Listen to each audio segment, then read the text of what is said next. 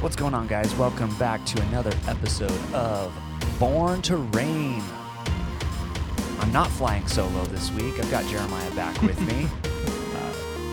Sorry to those of you who listen on YouTube. We don't have we went off the reservation a little bit this week. We're not in the Aurora Podcasting Studios.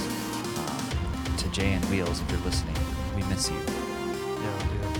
We want to get back in, have some fun back in the Aurora Podcasting Studios again. I'll bring beer. There we go. Well, on that note, we're talking today about a little bit of a touchy subject within the Christian realm. It's a word that often gets blacklisted as like this, not a word that we're not supposed to use anymore. We're just calling this episode the R word for religion. You said it. I said it. We might have to bleep that out later. But there's a phrase, Jeremiah, in Christianity today that says Christianity isn't a religion. Mm-hmm. It's a relationship. And I think that's kind of like our fundamental starting point here for this episode. Yeah. Is Christianity actually just a relationship? Or is it an actual religion? Right. Well, here's a good sample. I just Googled. I just pulled up Googled religion. Oh wait, Googled Christianity is relationship, not a religion. And it's one of the first articles I saw. I'm gonna read it to you because it's pretty illustrative. It's pretty good. Our elderly neighbor Helen squinted up at my wife and me. She said, "I'm religious, just like you." She said that, shoving white hair to the side of her head with knobby fingers. She rested her broom against the wood-paneled hallway of our old apartment building. They like painted her like a witch. The knobby fingers, white hair, the broom. "Actually, Helen," I answered, tucking my mail under my arm, "I think of Christianity more like having a relationship with God, not being religious." So that's the really the issue, the key issue. And I think maybe in that article they're trying to paint it as a generational thing. But is Christianity a religion or a relationship? Well, I call false dichotomy, first of all. You don't need to separate the two. The answer is yes. It's not an either or. Yeah. Because if you just look at the basic definition of religion in the dictionary, you just open up a dictionary. It says that a religion is a specific fundamental set of beliefs and practices generally agreed upon by a number of persons or sects. Mm-hmm. So that's where we would have this view of religion is we're all agreeing on something. You can't just say it's a personal relationship because pick a person, right? You and I are sitting here. Mm-hmm. Pick a person that we know. Your relationship with that person is different than mine. Right. And so if you just make that a relationship, it's always going to be a thoroughly relativistic set of beliefs, set of a system that has no system to it. Right. If you just remove any sort of boundaries from it, you're just going to run wild. Mm-hmm. And everybody's going to kind of do their own thing, which we see several times in Scripture. Look at the way the book of Judges ends, that everybody did what was right in his own eyes. Yep. And what did God call that? Extreme wickedness. Mm-hmm. So it wasn't I'll serve God in my own way. You can mind your own business. That's an idea that's completely foreign from Scripture. Right. Whenever somebody says, "I'm not religious, I just have a relationship," the first thing I want to ask them is, because it's normally true, predominantly true, do you go to a church? Yeah. Okay, does your church have a statement of faith? Maybe I can look up on their website. Yeah. What do we believe? Boom. Do you agree with this statement? Yes. Do the other people in your church agree with this statement? Yes. So you mean you are in unity with a group of people who have an agreed upon set of beliefs and you act in accordance with them? Yes. Yeah. It's kind of similar to postmodernism. There is no truth. Well, is that the truth? There is no I believe in relationship, not religion. Is that an agreed upon statement that you share with other people? The fact is that modern Christianity actually agrees that that's what we're supposed to believe, Right. is that it's just a private religion. And I think that's a good thing to mention. You mentioned even before we started recording was how much of that mentality has actually taken Christianity out of the public square. And so it's Yeah. no surprise to see a deterioration of culture happening right in front of our eyes as Christians become more and more, oh, keep it to yourself. Yeah, right. And emphasis, like you said a minute ago, on modern Christianity. This is the belief that dominates modern Christianity.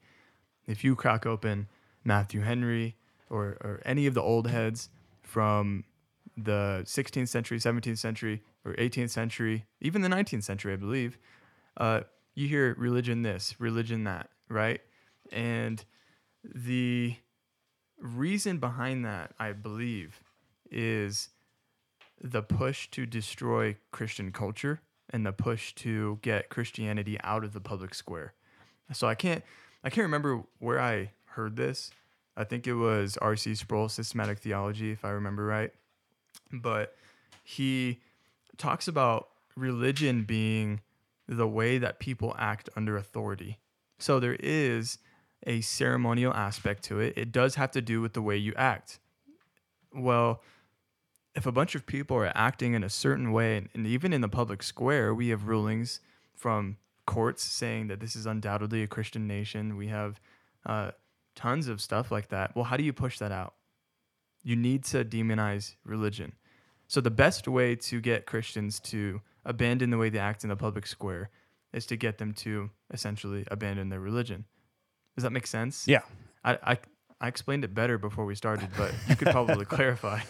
Yeah, because when you take it out of the public, and this is if we're going to refer people back to one of our Born to Read episodes, C.R. Wiley in the Household and the War for the Cosmos talks about that personal piety being something that has to be worked out in real life, and he references there that religion, saying that Christianity is not a religion, it's a relationship, actually, like you said, it makes a false dichotomy, because yes, it includes the relationship, but it's more than that, because Christianity as a whole is a complete worldview. Right. It encompasses everything. That's why we as Christians can sit here and do an episode on abortion, because Christianity has relevance to whether or not we kill babies. Right. Christianity has implications for how we do our jobs, from 9 to 5. How do we do that? Because our religion is worked out. We don't want to preach a works-based salvation, and I think that's where we really get into that. Why people want to discourage religion, because they say that you have to earn your way to heaven, right? That's kind of the nasty monster that stands behind the word religion, because doing good works isn't going to get you to heaven. So we just have to say, we're going to dismiss that. We're going to push that to the corner and keep it out of the public square. And the other common cliche in Christianity today is preach the gospel at all times, and when necessary, use words. Don't you have that tattooed like on your arm? Yeah. And then I scratched it out, and I used, I prefer to use the phrase, preach the gospel at all times, and when necessary, shut up. Because that's what our religion is that it needs to be front and center all the time, everywhere we go, whether we're at the grocery store, whether we're at work, whether we're at home reading a book. Christianity touches everything in our life. And so we can't just dismiss all of that out of hand and say, oh, well, you do it, you do it on your own. Because it's going to affect it. Right. Ideas have consequences. Practices have consequences. And I think there's an aspect of the whole, well, I don't have to earn my way to heaven. Well, Yes, you don't have to earn your way to heaven.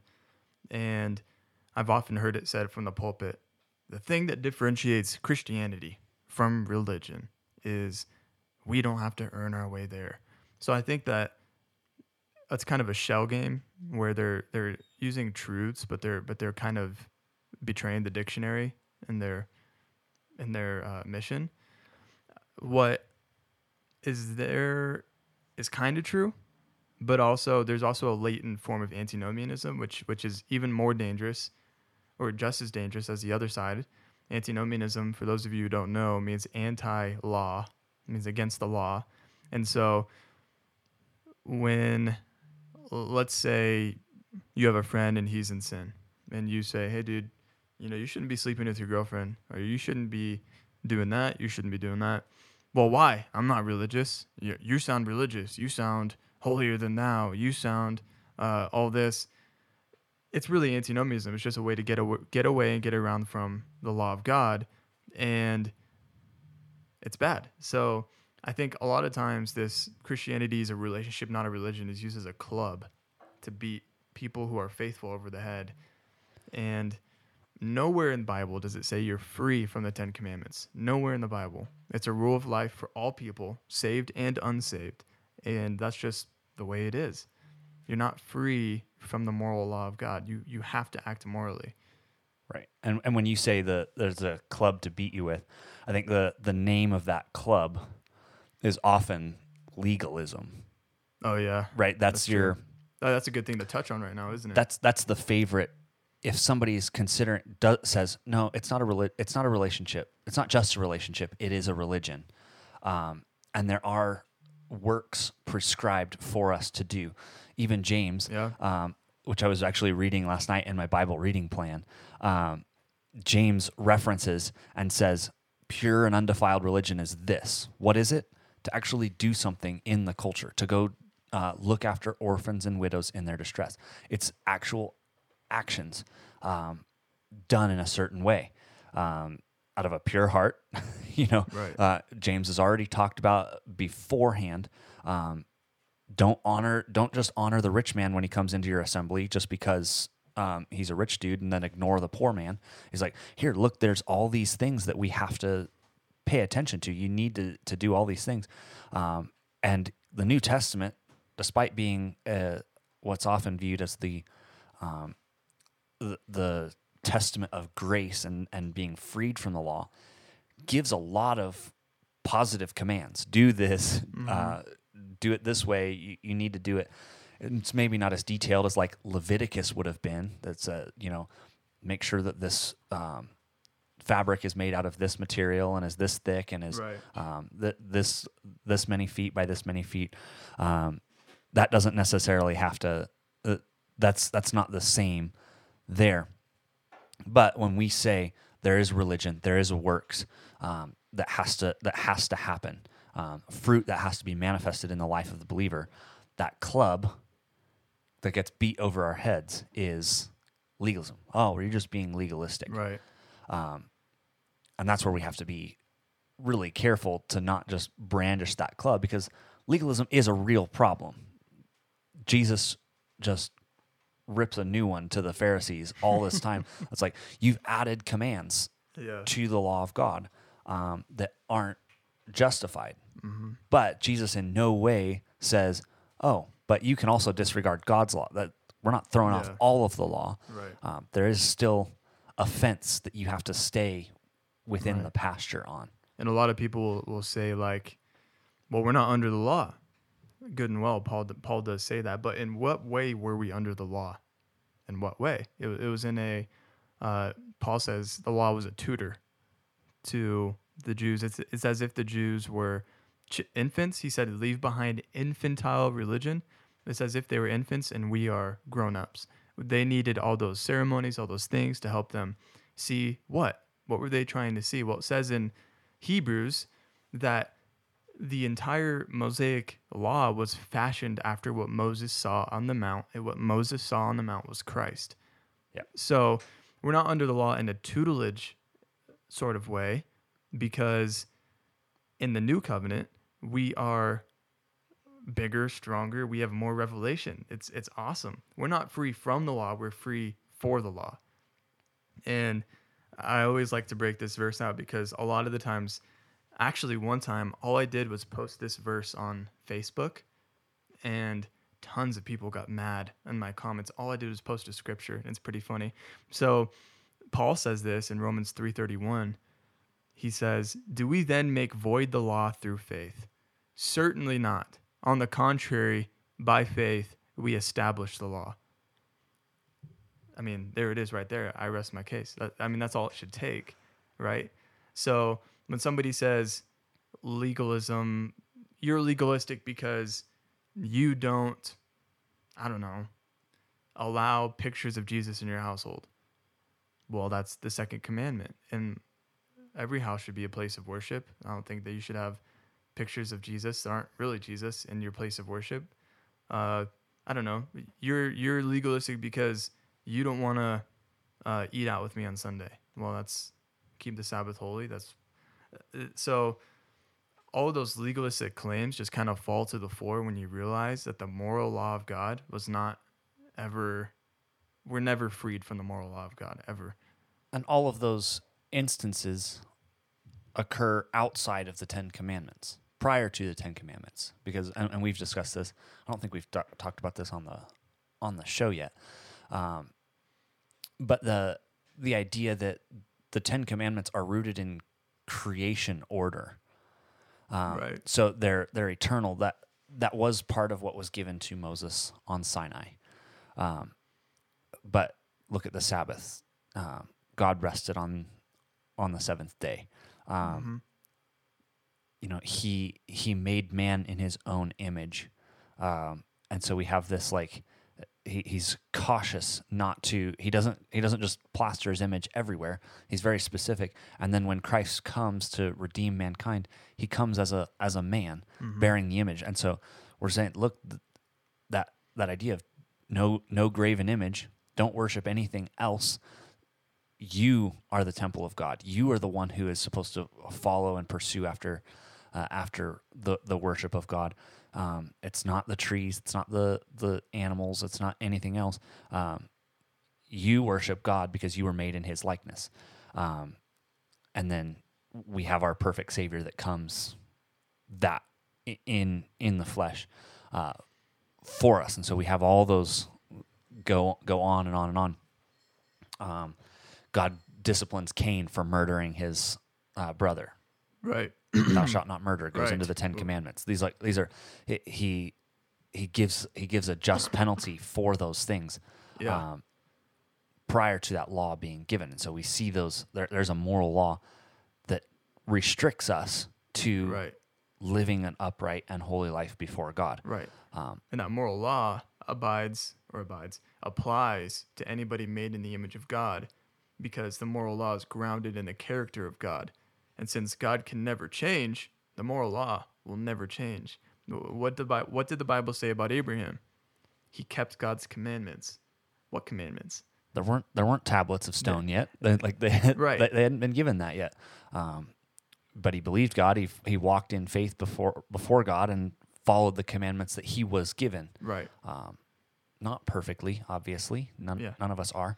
And so to continue on that same legalist bent, and we've already mentioned the Sabbath a couple of times, but that's probably that's a big enough topic for a different episode. Another episode. Yeah. And you can break down the tabernacles and stuff in that one. We'll That'll talk. be fun. We'll talk Sunday Fun Day on another episode. But when we're looking at legalism and religion,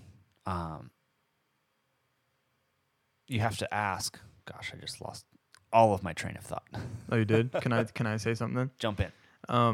Well, I wanted to bring it around to liturgical worship, because a lot of the times when I get into this, people, if they find out I'm a Christian, they'll say like, oh, well, what denomination or what kind of Christian are you? And I'll say, oh, I'm Presbyterian. And a lot of the times it's, oh, really? So you have to do a lot of standing up and sitting down, and you have to do a lot of, it's really orderly and it's really religious. And more than a few times, people are like, well, I left that. I left that practice because it was religious, and I'm free now, and I don't know, I just have a relationship, and it's all love, and I'm being a little bit facetious, but all those things have been said, and It's like as if to imply that I don't have love. right, right. So there's that, and then the second thing is the character of God. Going back to what Hebrews says um, about the Mosaic law, God tells Moses, "Craft these things after what you saw on the mount," and then Hebrews says what he saw was Christ. So Christ, if you think the Mosaic law, if you think the Mosaic covenant was orderly and religious and bad, what are you saying? That the character of Christ is bad, religious, legalistic. Well, what do we see in the New Testament? That doesn't go away. If anything, it's amplified. Paul says to the Galatians, I believe, I was impressed by your order of worship. The word order there is a military term, regimented. What do you think about when you think about military? They're marching in step. They're unloading their rifles in the exact same manner. They're orderly. They're ready for battle, and it's impressive. And then to add on to that, I think God's inscribed into us, into our very images, the love for doing things with other people, and worship being a covenantal corporate practice. When you're singing a psalm at the top of your lungs with a bunch of other people, and you're reading a scripture, the Apostles' Creed, with a bunch of other people with one voice, it does something to you. It's awesome. And I think that a lot of people are going to say, oh, that's religious, that's that. Well, call it what you want, but don't call it unchristlike, because that's exactly what it is. Right. Because did Jesus keep the Sabbath when he was on earth? Right, yeah. Did Jesus follow the law? Well, there were prescribed things for the Jews to do. He kept the feasts. He kept those pilgrimage feasts. We see him at least twice goes up to Jerusalem to observe Passover, which was a pilgrimage feast. You have all of these discussions. I even think it's funny that how many times is he criticized for working or doing stuff on the Sabbath. He's criticized for that, but where is he when he's criticized for doing work on the Sabbath? Most often he's actually in the synagogue as a part of the worship service, right? And he's actually there. He's singing his psalms. He's singing his psalms. He's reading scripture. The very beginning of his ministry is him coming out of the wilderness after being tempted by Satan, comes into a synagogue and sits down, reads the scriptures before the people. And so he's right there. He's part of public worship. And this is part of what we talked about when we had Ben on a few weeks ago to talk about his book. Actually, I was going to say that Hebrews thing, I'm kind of drawing on Ben Zorn's book, The Gospel of the Pentateuch. Pastor Ben Zorn from Moscow, Idaho, from Christ Church. He wrote a book. It's called The Gospel of the Pentateuch. It's really cheap. It's only $5, but it's worth it. It's terrific. Yeah. When we had him on, we were discussing that public worship and how Leviticus is means and he called. Yeah, I'm not a Hebrew expert, so I'm just trusting his bona fides there. But it means and he called, and the response was, and the Lord called, and the people answered. And there was a prescription of here's how you worship God. Right. And so there's specific sets of worship. John Calvin, I thought was interesting. I read a quote from him the other day that was, he basically viewed the Protestant Reformation reclaiming two things, two big pillars of the Protestant Reformation were justification by faith and the regulative principle of worship. That we're not adding traditions into the worship of God, but that we only do what's prescribed. Many today, I think, would hear a statement like that when we talk about regulative versus normative principles of worship. many people today will say, well, the regulative principle is legalistic. Right. Think about the Psalms that say,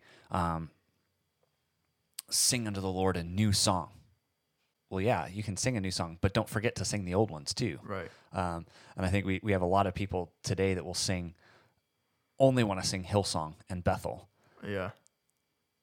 Will occasionally throw a hymn in there, right?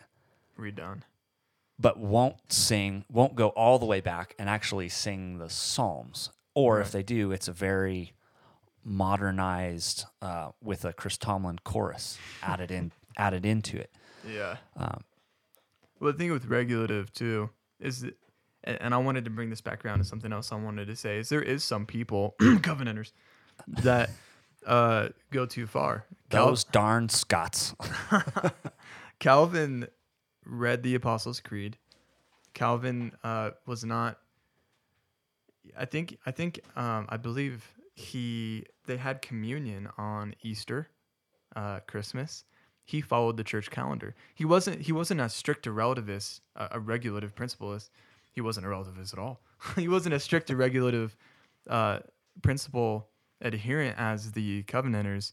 And there's some people who will say, I went to a church like that and they did this, they acted like this, I did that, they treated me like that. And to them, I say, I'm sorry that happened to you, because there are some instances where people can go too far. Like, I can't think of a specific example right now, but there are people who are hypocritical, they're not understanding. I used to wear earrings, right? I was going to a school in Aurora, North Aurora, and everybody had earrings, boys and girls alike.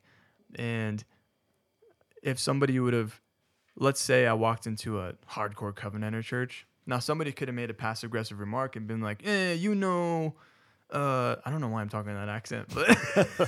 The Covenanters are Scottish, right? Not like... I don't... What was that, like Italian? I don't know. That was like an Italian Mexican. Yeah, but if one of them was like making passive-aggressive comments like, oh, little girl, and over here... If somebody could have instead said something like, hey, you're participating in the feminization of men in our culture. And I probably would have been like, oh, and took him out and throw him in the trash. So there's a lot of times where people are over the top, not understanding, not loving, not willing to sit people down. I mean, I had a friend who came with me to a liturgical worship service, and I said, hey, look, this is not what you're used to. This is going to be weird for you. However, everything we do has a reason, a biblical reason. It's grounded in scripture, and I can explain it to you. And that was a better way than being like, you don't know this? How could you? Like, you're just a young, stupid idiot. So there are people who, go too far and treat others with disrespect. And even to circle back the way, even churches who will say that we're not legalistic and stuff, they still have a worship service every week at the same time. Probably do the same thing. Same place, same time. Even in a more contemporary church that's not rooted in super strict liturgy, and they'll sing 3 songs, maybe have an offering, or just reference the boxes in the back or whatever. Like, they do announcements and then the sermon and then a closing song, maybe an altar call or something like that. But whether if you grew up in classic Calvary Chapel like I did, you do responsive readings, which is pretty liturgical. Yeah, and I remember doing those as well. And you might rearrange the order and stuff, but all of the elements stay there. It's all the same thing. Maybe once a month communion or that type of thing. All of those things are there, because at the very basis, and I think this will transition us to kind of maybe one of our last points here, is at the very basis, we know that there are certain commands for the public worship. We know that we're supposed to partake of the Lord's Supper. Right. And so that's an element. All Orthodox Christians whether they're on the charismatic side or whether they're on the more reformed liturgical side, will recognize we do need to do this. Now, we'll have some squabbles as to what that's supposed to look like, how often you're supposed to do it. Is it okay to use wine for it, or is grape juice okay? Or as Eric Mason said recently on his sermon, he's like, if you need to grab some orange juice, just grab some orange juice. Really? So, yeah, whatever you got on hand. Okay. So we may have some of these squabbles here, but at the basic level, we all recognize Jesus gave us this command. He says, as often as you drink this cup and as often as you eat this bread, you do it in remembrance of me. And Paul says, we do it until he returns. Yeah. Right? So we know the basic Christian faith says, look, that's a law. Why do you follow that? If we're not under law, why do you always have communion on the fourth Sunday of the month? You know, why is that Or hopefully every week. a regulative thing? Yeah, I like having communion every week. I think it's great. Oh, so did Calvin. Yeah. But it's didn't Edwards try and institute weekly communion too? Did he? I wouldn't be surprised. I don't remember. I think It got him fired. The Scots got weird with it. Calvin said at least once a week, and then the Scots were like, twice a year because our people are retarded. But at the very least, we know that there are those laws, and so I would hope that even in just this conversation, we're recognizing that it's okay to say that Christianity is a religion, right? Yeah, because James says if you want to be truly religious, he uses that as a motivation. And then somebody else comes to you and says, don't be religious, just have a relationship. Yep. Well, somebody's wrong, and it's not James. Yeah. Because James, and I guess this would also rewind it into, okay, when James says pure and undefiled religion is this, that's saying, okay, well, as long as we're just doing good things, taking care of the orphans and widows, we don't have to worry about what our church services look like. But that's not what James talks about, because he also references structured worship earlier in the book when he talks about the rich man and the poor man coming into your synagogue. That's a specific place at a specific time for a specific purpose. And we know what they did. And we know exactly what they were doing at that time. And so I think as we would kind of circle this around, bring it in for a landing, I think we'd be remiss if we didn't talk a little bit about creeds and confessions. Oh yeah. Because when we look at something like when we look at the definition that says a specific religion is a specific fundamental set of beliefs and practices generally agreed upon by a number of persons or sects. Right. We have these creeds and confessions. Some very, very early in the church. Look at the Apostles' Creed that comes from, 2nd, 3rd century? I think it's earlier than that. That's like really, really early. It wasn't from the Apostles, despite the name, but it was within the first couple of centuries of the church. We're saying, okay, we're going to sit down and we're going to have this. Mm-hmm. And my church recites this creed weekly. Right. We say, the call from the pulpit is, Christian, what do you believe? And the congregation responds by reciting the Apostles' Creed. I believe in God the Father Almighty. And so, and right on down the list, what do we have? The Jesus incarnate nature. We have the Holy Ghost. We have the communion of saints, the forgiveness of sins, the resurrection of the body. We have all these things right down. We probably should have just quoted the whole thing, but but that's kind of our springboard in terms of Christian history. And I think the Didache was earlier than that. And the Didache instructs Christians to say the Lord's Prayer 3 times a day. Wow. Yeah. And breakfast, lunch, and dinner. Yeah, exactly. That's ceremonial for sure. But that was prescribed to early Christians. And going back to the creeds and confessions thing, I always, again, kind of kind of similar. There's parallel roads here to postmodernism. A lot of people say like, well, no creed but Christ. Well, that is in fact a creed.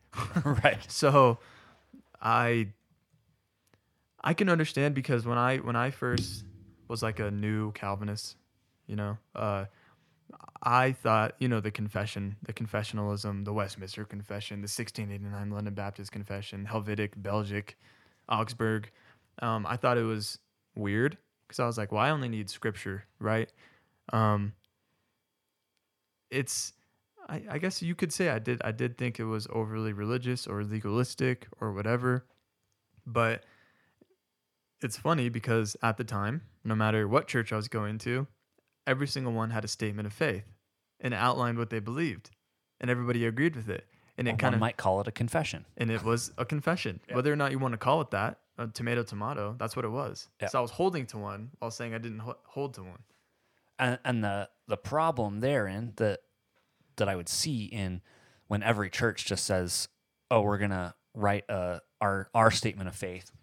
Yep. You kind of divorce yourself from everybody else. And you might look at a typical non-denominational church, and there might be a family of churches. And if you go from one church to the other, there might be a lot of consistencies with their statements of faith. There might be very, very similar.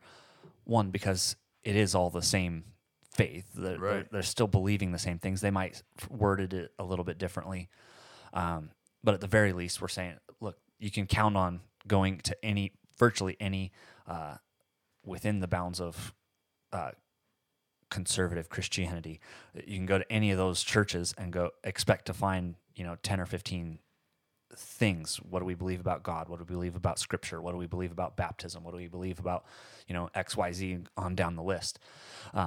You can expect to find those things across the board, and they're all going to be relatively similar. But then to turn around and look at something like the Westminster Confession and say, oh, well, that's being overly legalistic because it's 600 pages long, whatever. It's not, though, for those of you who haven't read it. Yeah, it's very short. Depends on if you get the one with all the scripture proofs. The one that I have on my desk at home has all of the scripture proofs, and so you've got it's like 1 inch of the confession up on the top, and then and the rest just the scripture. 2/3 of the page is scripture references. But what does that help? What is the role then of that confession then within the church, but to set up boundaries and set up an objective standard for us to say, okay, you've wandered off the path. You're off the reservation. It doesn't matter if somebody comes back and comes back with a scripture verse that says, oh, look, I have a scripture. I have a scripture to justify what I'm doing. Right. They say, yeah, but did you take into account the whole of Scripture, the context of that verse that you just definitely took out of context? And that's where the creeds and confessions help us set a framework for, okay, here's your wall. You can bounce back and forth between all this, but this helps set so that we all agree upon these basic principles. Right. And that is a very profitable utility of the creeds and confessions. When people will say, like, well, using that confession or that creed is actually legalistic, I'll say not using them is actually arrogant, because you're refusing to adhere or to hear out the saints who've been here for 2,000 years. You're denying the power of the Holy Spirit. When did Christ send the Holy Spirit? On the day of Pentecost. That was 2,000 years ago. So the Holy Spirit's been here. It's been dwelling in the temple of God, the Holy Church, for 2,000 years. And he hasn't done any work until you. Well, that's not true. Actually, Christians have been here for a long time. The Holy Spirit has been moving for a long time.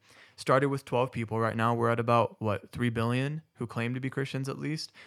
And they wrote stuff down. We have all kinds. We have the Nicene Creed, the Chalcedon, the Apostles' Creed. We have tons of stuff. And for somebody to say to raise their head above all of them and say, they're all wrong, I don't need any of their help, well, then why are you going to church? I mean, there's not really, if you're that good, if you're that cool, why don't you just stay home, you know? Now, I have encountered people like that will say, I have the Holy Spirit. I don't need to go to church to hear another person teach me how to follow God. Yeah, and that's just a breakdown of the belief of the church. What is the church is a body, it's an organism. An organism works together. Your heart doesn't beat without your lungs. Like, you need everything. So I think that would be at the bottom, at the foundation of that would be a rejection of the corporate body of Christ and really a misunderstanding of the church and what it's supposed to do. Thinking that that's individualistic, thinking you are the church. Everybody else is their own individual church. I don't know how you could really justify that. Yeah. And then when Hebrews 13 talks about not forsaking the gathering together, when it talks about, you have 1 Timothy, 1st and 2nd Timothy, and Titus telling us that we need to ordain elders to rule over the church, to regulate the worship. 1 Corinthians 14 says that all worship should be done decent and in order. That there's still that prescribed way to follow how God has given us this worship. We're supposed to do things, and there's specific ways. And if you go off the reservation, it's not you practicing Christianity by yourself, by forsaking the gathering of the brethren, by forsaking submission to faithful elders. You're actually not living as a Christian. And I'm not saying that somebody who does that is not a Christian, but you run dangerously close of you're excommunicating yourself from a faithful body of believers by thinking that you're free to do whatever you want. Right. And that doesn't mean essentially that all confessions are all correct, right? Right, because we'll differ on different things. I was just looking at the comparing two confessions, the Westminster Confession and the London Baptist Confession, and I was looking specifically at the chapters on baptism this morning, and I thought it was interesting because obviously the Westminster Confession is going to be the standard for those who would call themselves Presbyterian. Yeah. London Baptist, spoiler alert, is for people who would align themselves with a Baptist systematic. Right. But on the chapter on baptism, which is obviously going to be one of the biggest differences there, the Westminster Confession says baptism is but once to be administered to any one person. The London Baptist Confession doesn't. Doesn't say that? Correct. So it just says, okay, this person needs to get baptized on a profession of faith, but it doesn't limit how many times a person can get baptized. And so I was like, okay, that's a pretty stark difference, where you see it a lot in a Baptistic frame of mind, is that if I get baptized as a kid and I walk away from the Lord, well, I need to rededicate my life and get rebaptized.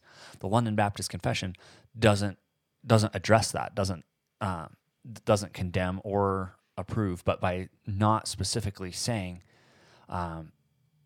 once to any one individual, you've kind of left that open to, well, whenever, however you want.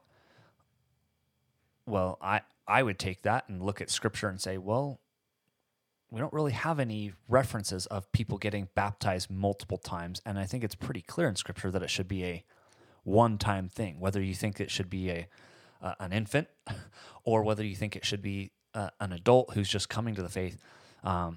That's the mark of the covenant. If we're looking back at the old covenant, people weren't getting circumcised 2 and 3 times when they decided to rededicate their lives. Right. Yeah. But those are differences that we're going to have. Yeah. Within those confessions. What's our basic? You need to get baptized. We're not disagreeing on the fact that every person who is a Christian needs to be baptized, but the number and the date are the kind of the dividing points there. Yeah. And a lot of people say, like, see, well, here's a good example of how these things cause division. You're just causing division. Well, actually, no. We're working towards unity. At one point, there will be no more Baptists left.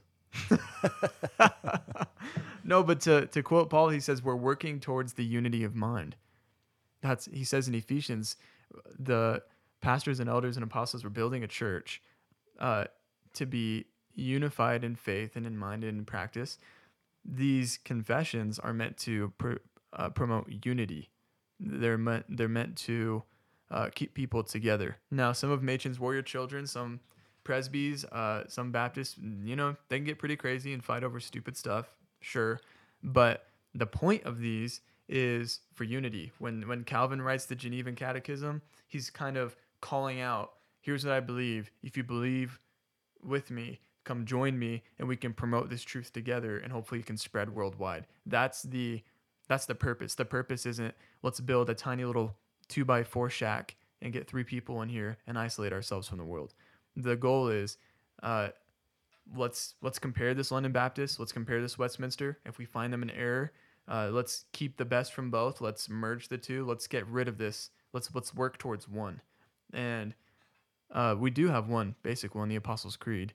And I don't know how I would tie this back to religion being legalistic, but yeah, get yourself a confession. Yeah. Well, and I think that does help, because we do look at just establishing, is the Westminster Confession correct on everything? There's no way it is, because it was written by men. What could be? It's not infallible, but it could be inerrant. It could be, yes. Except for they say that the Pope is the Antichrist. So it says that right in the Westminster? Yeah. Well, there you go. The PCA corrected it. So one of the few things that I think the OPC did too. The PCA gets right. Oh wait, I think they were one church back then. Okay, sorry. No, but I think I hope this conversation is helpful, because I don't think we're dogging on the church overall, because we do recognize that there are people who have different methods, I guess would say, for lack of a better word, for practicing. And I think as long as we're seeing those basic things, if we just link it back and say, okay, we all agree upon the Apostles' Creed. Can we say that? Some people will even freak out because the Apostles' Creed says that I believe in the Catholic Church. Oh yeah. Oh no. But that basic fundamental. Sometimes there does come a time where we have to work backwards and go, okay, where did we split off in these different directions? Let's get back there. Let's find the fork in the road and figure out what caused that split off, and go back there. So, sometimes we might be able to look. I think it's funny that whether you're non-denominational, Presbyterian, Baptist, everybody loves the first question of the larger catechism, or the shorter catechism, excuse me. Mm-hmm. What is the chief end of man? To glorify God and enjoy him forever. Mm-hmm. Basically, everybody in Christianity will hear that.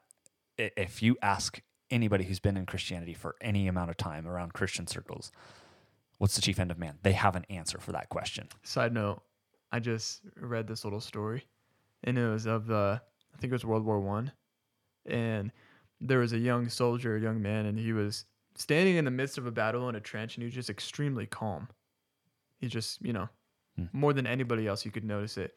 And a captain walks by him, looks at him, jabs his finger into his chest, and says, "Young man, what is what's the chief end of man? What's the chief end of man?" And he promptly answered, "To glorify God and enjoy Him forever." And he's like, "I knew you were a catechism man. I could see it in your demeanor."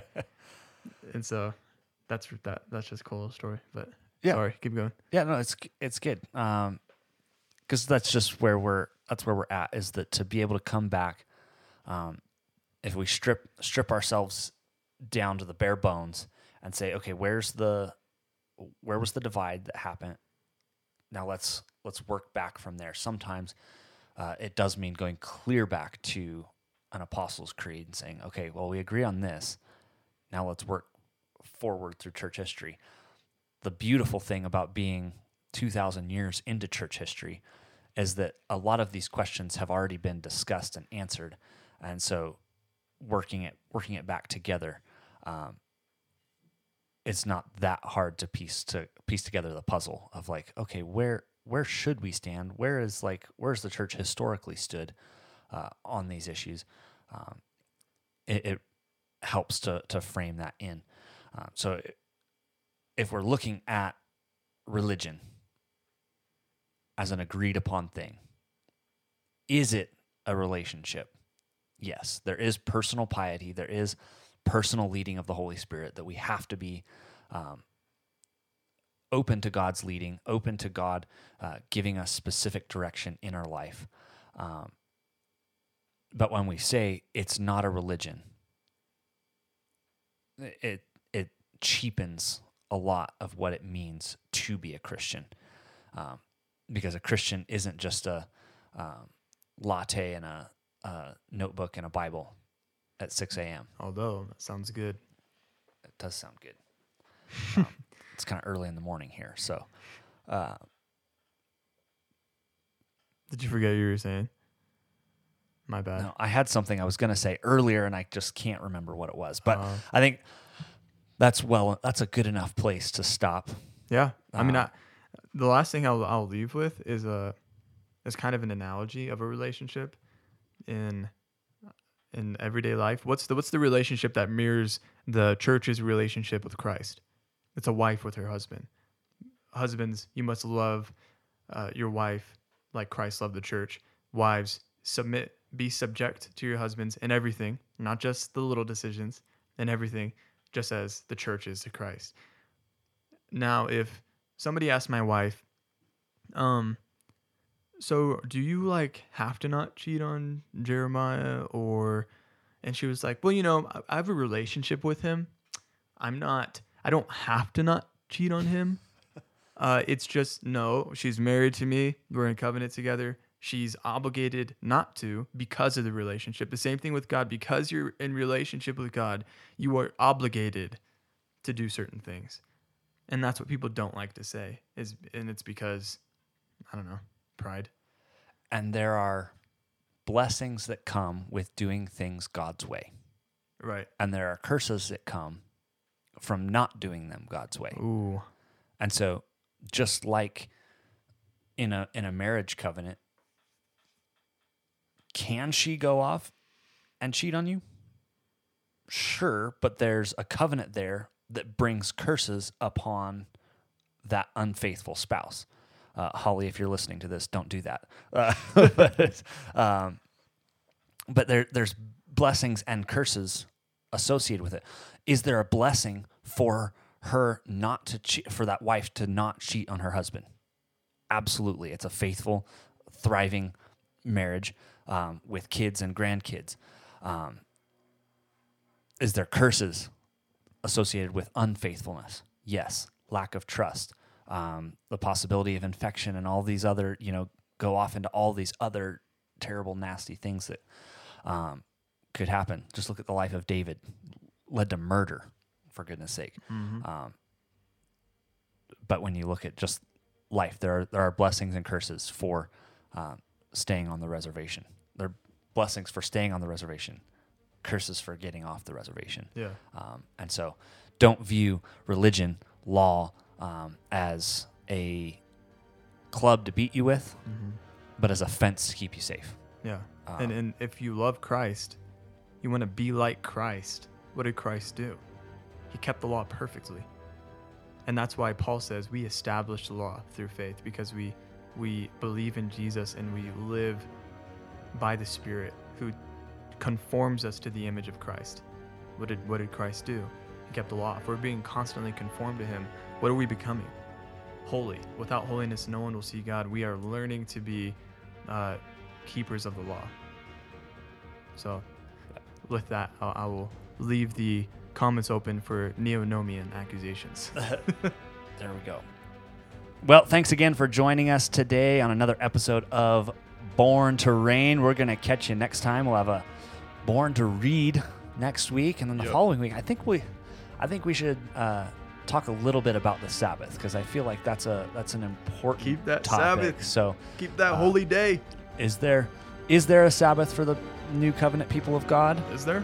or are we free to do whatever we want? Are all days the same? We'll Is leave the Sabbath on Saturday? We'll leave that for next time. Take care.